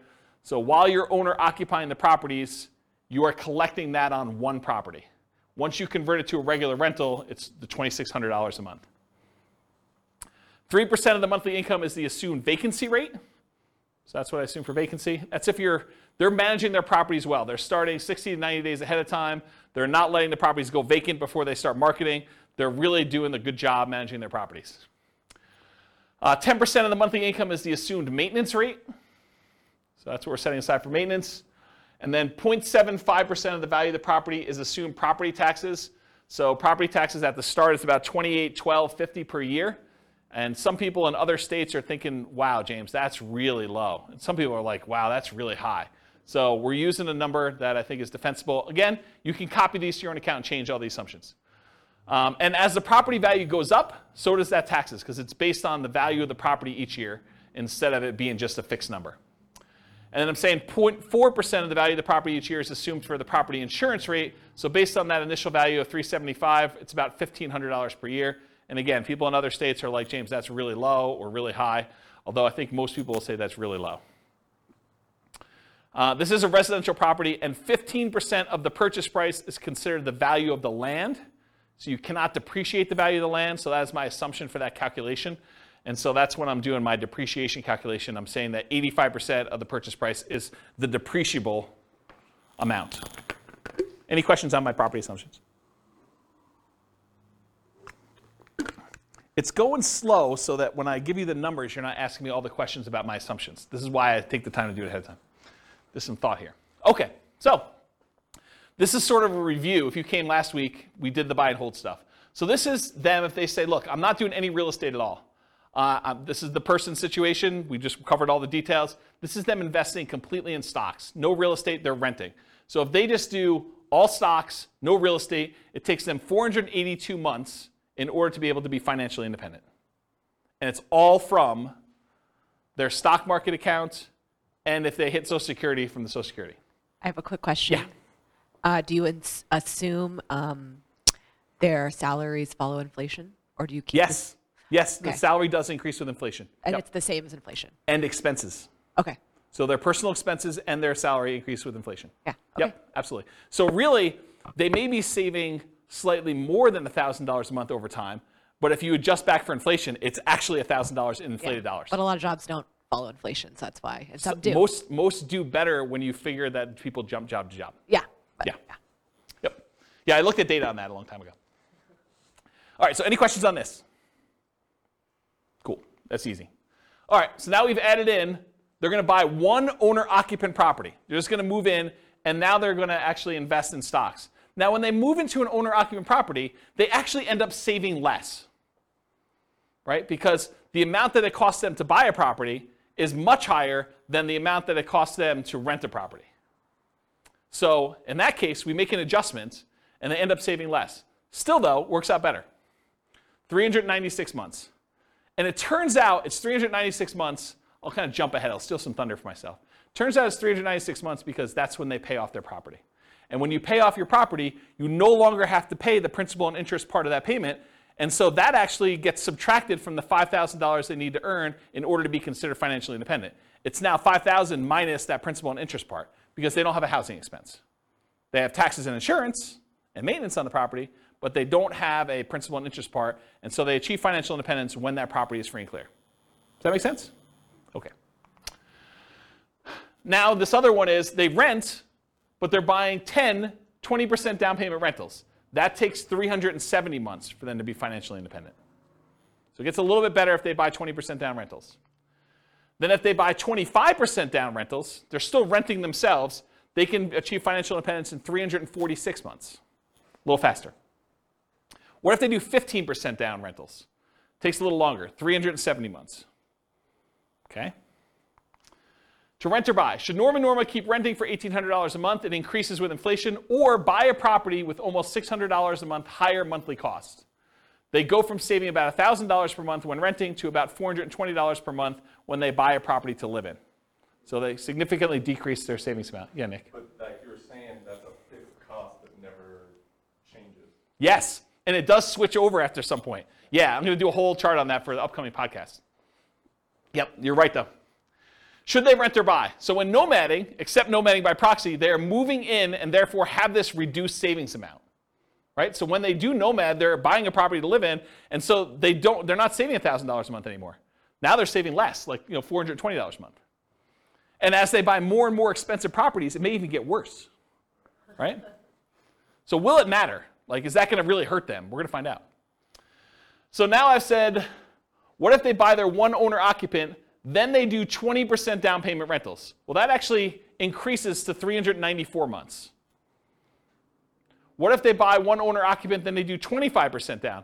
Same thing, 394 months. Huh, that's weird. They're the same amount for buying 20% or 25%. What if they do one owner occupant, then they buy 15% down rentals? Huh, that's also 394 months. Why are all three of those 394 months? Well, I told you. It's because that's when they pay off the house that they lived in. So they were getting close, but then once they pay off their house, everything goes off. It's like they achieve it instantly then. Make sense? So that's what I say here. Basically, all these are really, really similar. That's when they pay off their houses. Okay, let's talk about Nomad. So they're going to do 10 Nomad properties. 9 of them will be rentals. The last one they're going to live in. All 5% down. So besides short-term rentals with higher rent and more work, nomading is the fastest strategy to achieve financial independence. It comes in at 320 months. Okay? So 320 months is how long it takes when you nomad. They don't even buy their 9th and 10th property until well after they achieve financial independence, though. So fixer-upper nomad. They're buying properties at a 10% discount. So 10% discount is about $37,500. But it costs them $12,000, adjusted up for inflation. So that changes over time. The later it gets, the more expensive it is, to capture that amount. This is not counting any labor you're doing for yourself. Right? All that may be extra. So $37,500 discount minus $12,000 in rehab costs. So you're really capturing about $25,000 in equity when you do this fixer-upper nomad model. And that's just an assumption, right? Yours could be better, could be worse. Maybe you get better deals than this. Maybe you get worse deals than this. I had to put a stake in the ground. That's why this could be a whole day class by itself. They also, because they're buying it at a discount, $37,500 discount, they get almost $200 per month more in cash flow. Right? Because they're borrowing less. They're doing 5% of a 10% discount instead of 5% of the full price. So their cash flow is a little bit better when they do fixer-upper nomad. They need more money to acquire/rehab the properties, though, which actually delays when they can buy the property. Because if they were just trying to buy a property as quickly as they could save up just a 5% down payment plus closing costs, now they need 5% down payment plus $12,000 plus 1% in closing costs. It delays when they buy that first property and some subsequent properties as well. Okay? But then they're collecting better cash flow on it, which helps them qualify for future loans and kind of replenishes their money, but they still need $12,000 in rehab money for the next one too, because I assume that they're repeating it every time. So regular nomad needs about $22,500 for down payments versus this $32,250 with the rehab costs. And I just broke out the math. The 5% down payment on the discounted purchase price is $16,875. The 1% in closing costs is about $33,775 and $12K in rehab. That's where this $32,250 comes from. And it delays when they acquire their first property. So any questions on my assumptions? The reveal. So that takes 231 months to achieve financial independence. Before it took 320 for them doing the regular nomad. Now if you buy a property at a 10% discount and you get that extra cash flow, even though it delays you buying your first one a little bit, maybe even a couple other ones, it's actually faster, 231 months. Part of it's the extra cash flow. Any questions on fixer-upper nomad? Nomad by proxy. So they continue to rent themselves, so they're still saving that $1,000 a month, but now they have somebody nomad on their behalf. So that's interesting. We've assumed that they have more than one proxy, which is a big assumption, because if you're just thinking I've got one kid or one friend or one parent or whatever it is who's willing to do this nomad by proxy for me, then this would slow it down, because I've assumed that they could do it as quickly as they can come up with that 5% down payment, and they've got enough people to do it where they're doing that. I assumed that there was no benefit or compensation to the proxy. Most of the time when you're having someone nomad by proxy, you're giving them below market rent or ownership in the deal or something else. And I did not assume that in this case, which is a big assumption. And that's why this whole thing could be its own class, right? It could be a whole full day class. They just started paying rent right away. One of the reasons this one does so well is they collect rent right away, so they don't have to wait a year while they're living in the property. They have improved debt to income, which helps them qualify. They're still renting and have income property and properties, and then they buy faster than one per year, because they've got the Nomad by proxy. So this shows you how quickly they're acquiring properties. This is the number of properties owned, and this is time. The red one is Nomad by proxy, so you can see that they acquire them very, very quickly. Basically by the time they're, month 150 or so, they have all 10. The orange one is when they did Fixer Upper Nomad, so that was a little faster, even though it was slower to start. See that? So they had all those, a little bit, around 200 months or so. And then the regular traditional Nomad, it was slow. And I told you, they didn't acquire these last two until after they were financially independent. Because part of it is they've got to acquire the properties, they got to make sure they have their DTIs in place, and they got to make sure they have down payments saved up. So that just shows you their speed. How quickly does Nomad by proxy do it? 214 months. Financially independent, 214 months for that one. Versus 231 with Fixer Upper and 320 for traditional Nomad. All right, so these short-term rental assumptions, and all these assumptions are changeable, but I wanted to make a point that what I use for short-term rentals, I think a lot of people would argue you're really handicapping short-term rentals, James. But this is what I use. So rents will be higher, but fees and expenses on rents will be significantly higher as well. Overall, I've assumed the net, after all the additional expenses, your rent will be 25% higher. So instead of $2,600 a month, it's $3,150. Additionally, maintenance goes from 10% of $2,600 to 20% of $3,150. So it goes from $260 a month for maintenance to $630 a month for maintenance. And you may say, James, that's not high enough, or James, that's too low, or James, that's too high. I don't know, whatever you want to say. But the reason I made a separate slide is you want to change my assumptions, please do. Okay? So the increase, in my opinion, is modest, but it still impacts achieving financial independence. It could be higher or lower. I don't know. I've just sort of made up numbers. I'm not an expert in short-term rentals. All right, so the Nomad to short-term rental is 154 months to financial independence. Yeah, exactly, right? So you go from 320 months for the traditional model all the way down to 154 months for achieving financial independence with Nomad to short-term rental. Retire at 33, is that what we figured out? Retiring at 33. Realize too that this assumes you keep doing that model after financial independence too, right? Because you're basically assuming you're continuing to get that. We could model it and say, once you achieve financial independence, let's go ahead and go to long-term rentals to make this more passive and see how that looks. Or once you get to the point where your long-term rentals would support you at 100% of your minimum target monthly income retirement, then convert it back to long-term rentals and reduce the workload. But otherwise, you're being active, right? This is more like a part entrepreneur business for that. Okay. Nomad with house hacking. So essentially the same as getting a side hustle. I want to stop and make a point about this. If you get a roommate and you're collecting $650 a month from that roommate, mathematically, it's the same as you getting a $650 a month extra job, right? You're just getting extra money coming in. It counts as a side income. So when I model it, I literally model it as an extra income. That you're getting $650 a month as an extra income source. That's how I plug it in. So I just have the income starting at month 33, which is when they buy their first property. Takes them a while to get to the point where they can afford the first property, 33 months. So I have it start at 33. And I ran 3 different scenarios, with 1 roommate, with 2 roommates, and with 3 roommates, just to see how the difference worked out. So with 1 roommate, it's an extra $650 per month. With 2, it's $1,300. With 3, it's $1,950. And then once the year is up, or once they buy their next property and they move out, then they bring these roommates with them, in theory, and they convert the last one to a regular rental getting $2,600 a month. Does that make sense to everybody? Okay. So if you get 1 house hack roommate, it's 263 months to financial independence. If you get 2 house hack roommates, it's 238 months. If you get 3 house hack roommates, it's 214 months. And in this case, once you achieve financial independence, I jettison your roommates. You no longer need them. You just keep living in the house from there on, right? Because once you get there, the income that you were getting from that doesn't count anymore anyway. So I just said, let's just get rid of it. Okay, so you have enough financial independence income sources from the rentals and any money you have in the stock market and whatever else to support your minimum target monthly income in retirement without the extra roommates in house hacking modeling. Okay, any questions on this? This is nice to see, kind of like the comparison.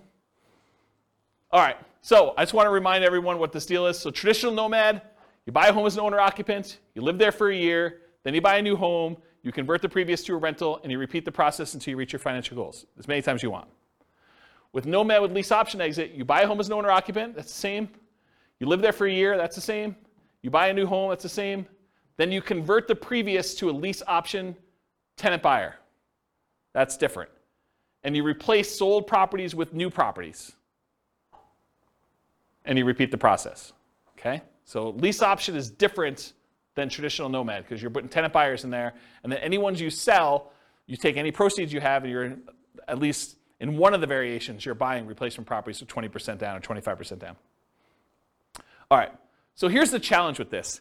If we run this and we don't buy replacement properties, they sell their properties to tenant buyers, and you don't really acquire a bunch of properties, right? You basically get one, and then you live there until you buy the next one, and then 3 or 4, I think it's 3 years later, you sell it off, so you go back down, and then you can buy another one, then you can do this, and it keeps repeating, and you never really get to the point where you own as many properties as you did with other traditional models, because every time you convert it to a rental, in this case a tenant buyer, rent to own, you actually are selling the properties after a period of time. So it's bad in that way. So in the past, I often taught this combined with buying 20 or 25% down payment properties instead of having to wait for all the Nomad ones, right? So this is how they compare. This is regular, what I just showed you over here. This is the same one, versus if you add buying 20% down payment rentals, you end up getting up here and you end up having properties. But there's some buying and selling going on here throughout these transactions, right? So you eventually get to that point where you do that. Yeah, well, I should do a whole new class on this. I mean, this should be a full day seminar, honestly, because it's complicated. There's a lot of stuff going on.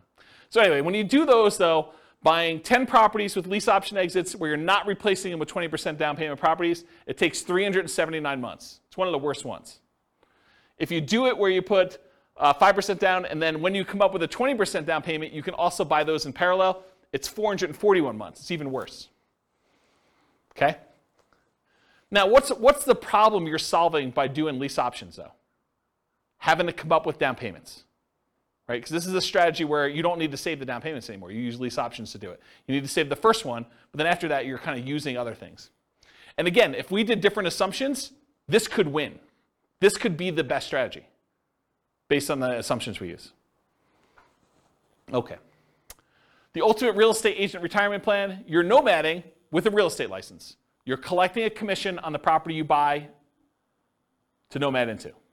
In our modeling, they essentially get an instant 3% commission, meaning instead of 5% down, they're really paying net 2% down plus closing costs. So the way to think about it is they come up with 5%, and then they immediately get rebated back the rest.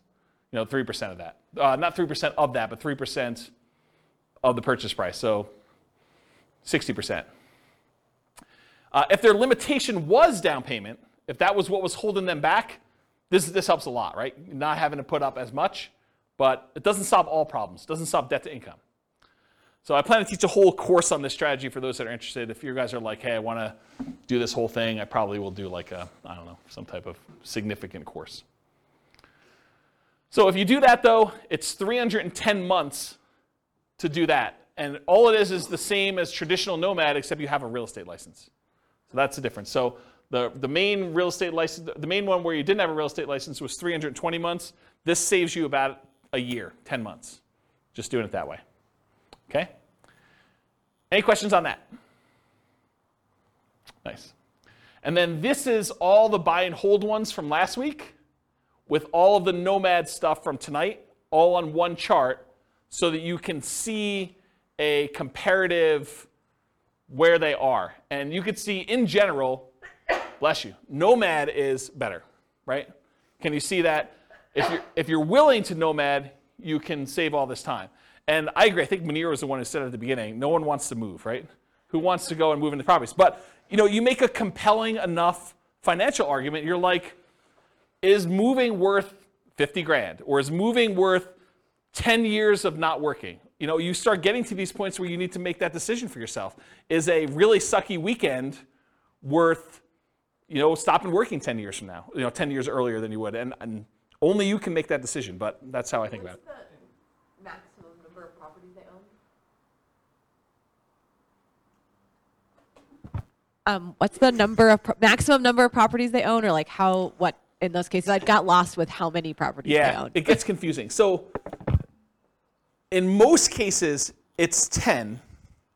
There may be a couple that are unusual. Like I think the lease option one where I allow them to buy 20% down rentals as well, I limited the 20% down ones to 10 and also the Nomad ones to 10.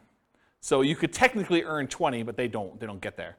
And then I think I think when I did the buy and hold one last week, I did one owner occupant and then 9 additional rentals so that they all had 10 to max. But we could go look at that. I mean, we have charts on everything you want to see. But I think it's 10 for most of them. So it's 10 moves. 10 moves for Nomad. Sorry. Oh, yes. That's what it's getting at. Is how many times do you have to move? Yes, 10 moves for Nomad. And this is another reason why we need to do a full day class, because I could show you what 5 Nomads look like. Or I could show you what 3 Nomads, then 20% down after that looks like. And those can become interesting because you decide, hey, listen, I'm only willing to do this 3 times, but then I'm willing to do 20% down after that. And now I have like an asset base and some cash flow to help me with my savings, and I'll get to there. That might speed things up enough where the 20% down now looks a lot faster because it was slower before, right? Like this could be a way to jumpstart things and combine them. Or maybe you're like, I'm willing to do short-term rentals for the first X years, but then after that I'm done. Or I'm willing to buy a certain number of properties till I have kids and then I'm done. Or I can't start nomading until my kids are out of the house and then I start nomading. So there's all sorts of variations on how to do this. And that's why there's probably multiple full-day events for doing modeling like this. Or copy them into your account and change the assumptions yourself. Because you change and we're talking about very specific characteristics of the properties. You change it to our numbers around here, they look different. You change it to numbers in Greeley, they look different. And one of the things I'm doing is if you go to realestatefinancialplanner.com/model, what I'm working toward, and it's in very late alpha, kind of where I describe it for those that are programming people. I'm actually taking 300 market data sets, what the price and rents and taxes and insurance and maintenance and all that stuff is for 300 different markets, and running them through literally 100 different scenarios.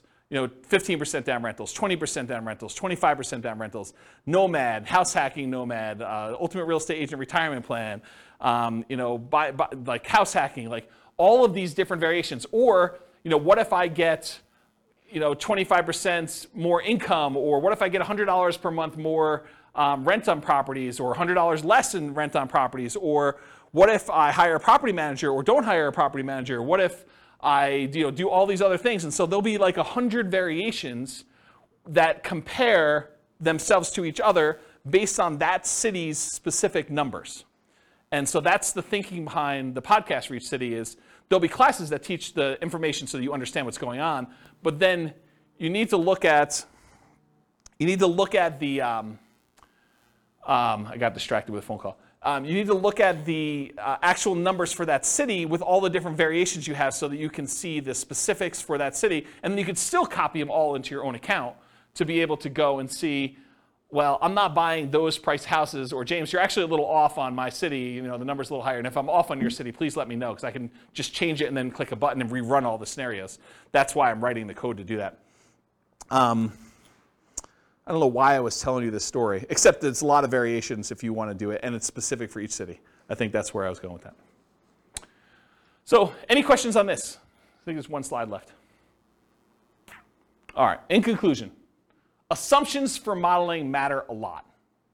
right? You change one little thing, it's like the butterfly wings flapping and all that other stuff, right? I mean, you make one little tweak here, and that cascades out over 720 months, and you doing certain things. Should you pay off properties early? Like you could decide to do that too. Or what if you got better than the assumptions I used in the stock market? Or what if you're afraid of the stock market and you're keeping this in savings accounts? All these things matter. And so I think changing all those things can matter a lot.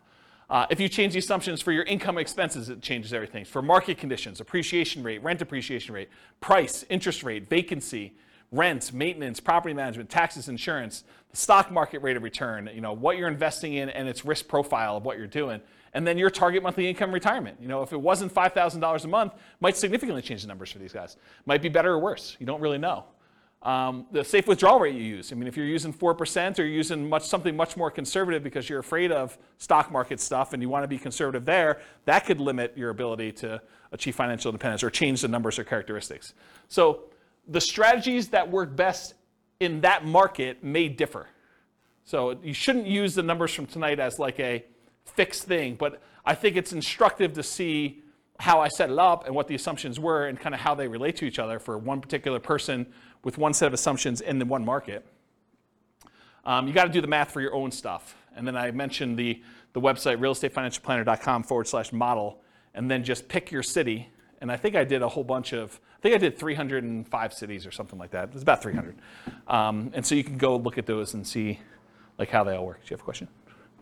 Sorry, I really like numbers. So I'm just curious in your assumptions.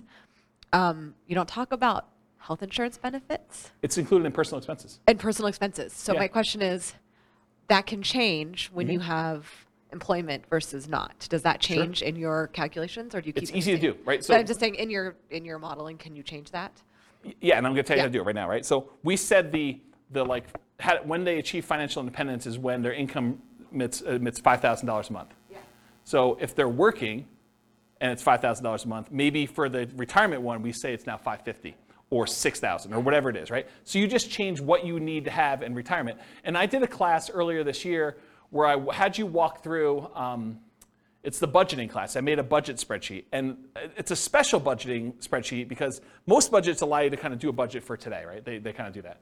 My budget spreadsheet had all the different things that you would have as income and expenses. It mostly does expenses, income on the right-hand side. But it does mostly expenses. But then it has 3 columns. Bless you. It has column number 1 for what's your current stuff. Like, what are you spending money on now?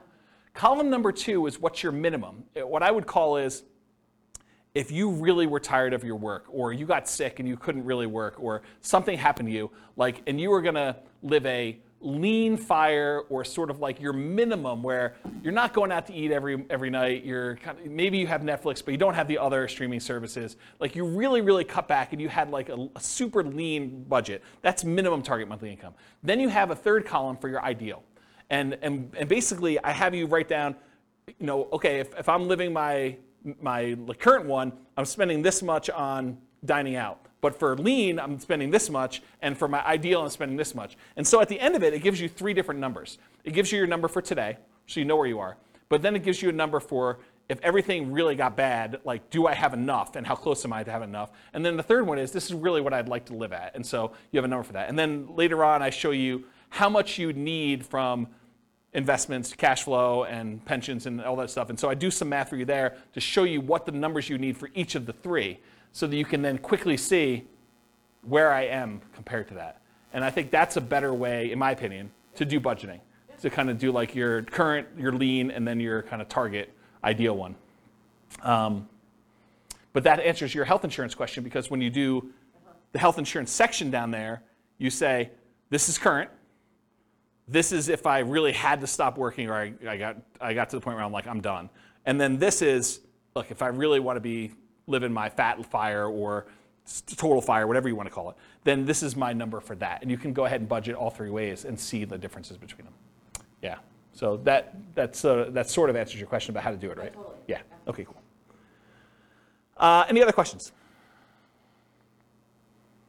That's all I got. Good stuff? Great stuff. Yeah. You're very, very welcome. Yeah, thanks for coming. I do appreciate it. It's good to see you guys. All right, on that note, I will see you all in the future. with home prices up, mortgage interest rates up, and rents up, but not quite enough to counteract the higher prices and interest rates. Cash flow on rental properties in Livonia is harder than ever. Book a call with the Real Estate Financial Planner to apply our proprietary 88 strategies to improve cash flow on your rentals. See the show notes for a link to schedule your call and improve your cash flow today. If you're a real estate agent, lender, or professional in Livonia that wants to help our real estate investor listeners, consider reaching out to learn about collaboration opportunities with this podcast. We'd love to add more value to our listeners by having you assist our investors buy, sell, and finance their real estate investments. See the show notes to schedule a call to discuss collaboration opportunities.